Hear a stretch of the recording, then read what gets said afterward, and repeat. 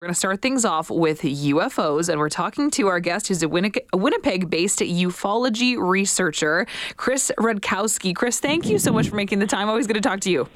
Yeah, glad to be here. So we wanted to touch base with you about this website releasing a map, essentially, of our country, letting us know where we can see UFOs based on our location. So this is something that's been published by Super Casino Sites. So take that for what it is, if you believe in this website or not. But what do you make of these lists that come out that kind of show, based on your position in the country, where you're most likely to see a UFO based on previous sightings? Well, their numbers differ from my numbers, and I've been at this for quite a number of years now. They only looked at one specific site where people can report their UFOs. It's based in the States, and it doesn't include all the sources that we look at here in Canada. And so it's a little bit skewed. They even at one point say that Quebec has very few UFO sightings, but of course it's an American site in English, and a lot of Quebec people don't report over there. In fact, they said something like Quebec had 350 or 370 reports over the past 20 years, when in fact this year alone, Quebec residents have reported about 150 cases. So, their stats are going to be a little bit off, but it's interesting to talk about, where are the likely places to see a UFO in Canada, for sure. Yeah, and I want to know, kind of how your research differs from this publication, and you kind of alluded to it, at least in the case of Quebec, and that makes a lot of sense. Some sightings aren't going to be reported in French to an English-speaking country or research team. So based on what you've been able to discover in your career, Chris, what's the likelihood for people here in Alberta, for example, to see a UFO? Where are some of the best places to go? Well, sure. In fact, they said that Edmonton was in the top 10 of places best places to see UFOs in Canada. And again, their numbers are a little bit off, but Edmonton is kind of up there. I guess the equivalent would be they surveyed. If they're going to say that we surveyed people in Alberta to find out where the Edmonton Elks fans are, but we only looked at people in Calgary, so we didn't find very many. Well, there's actually many more in Edmonton than they listed there.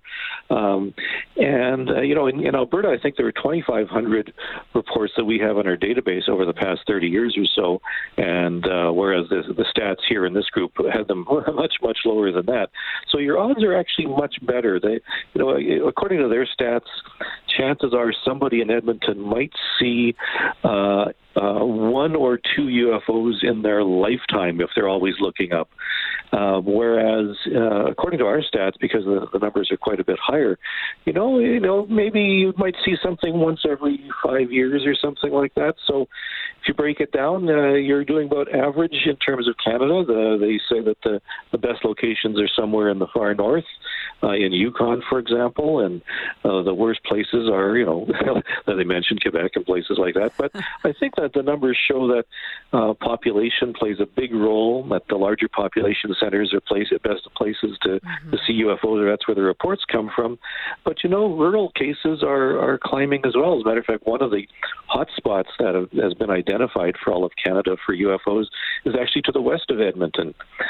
Between Edmonton and Hinton, for example, there's kind of a concentration there that we can't quite figure out. I always thought maybe it was related to the Canadian Forces bases east of you, or maybe further north at Fort McMurray. But no, it's between Edmonton and Hinton for some reason, and we're not sure why. What about, at least when we're talking about Alberta sightings, are there commonalities, Chris, in terms of, certain times of year where maybe people are reporting seeing more things, or times of day? What are some consistencies if someone's thinking, I want to go and I want to try to see something? Well, most UFO reports are simply lights in the sky. So the best times of seeing a UFO are at night. And of course, with the nights getting a little bit longer, there's more opportunity to see objects at night. That's not to say that things aren't seen during the day. As a matter of fact, there still are objects, and people always providing photographs of odd balls of silver or something like that moving across the sky. Probably turn out to be balloons or something like that. But their time of night tends to be a peak around 11 o'clock. And usually it's not just one person who's seeing it. Usually there's enough time for one person to elbow the person sitting next to her and say, hey, look what I'm seeing. Do you see that too? Right. So there's some stats that we can pull out every year, and every year we get somewhere between 700 and 1,000 cases in Canada alone. So, I would say in terms of odds, you're probably stand some pretty decent odds of looking up and seeing a UFO from time to time. This website that created this map of UFO sightings in Canada, or predicting future likelihood of seeing UFOs in Canada based on previous sightings, said that Ontario is the province where there are the most reported sightings. Does your research suggest the same? It does, but it's basically related to population. In fact, the population centers, or the population increases are related to people living in Ontario, BC, and Quebec, and so they will have the most UFO sightings. But as I mentioned, there's little hot spots moving outside of those, like I mentioned one in Alberta, but there's some in northern Quebec, and the Maritimes seem to have a few more than they should as well. So it's related to population, but not strictly so. What about what it is that people are actually reporting seeing? You mentioned that oftentimes it's lights in the sky, but are there any other details that people typically report? Shapes, things like that?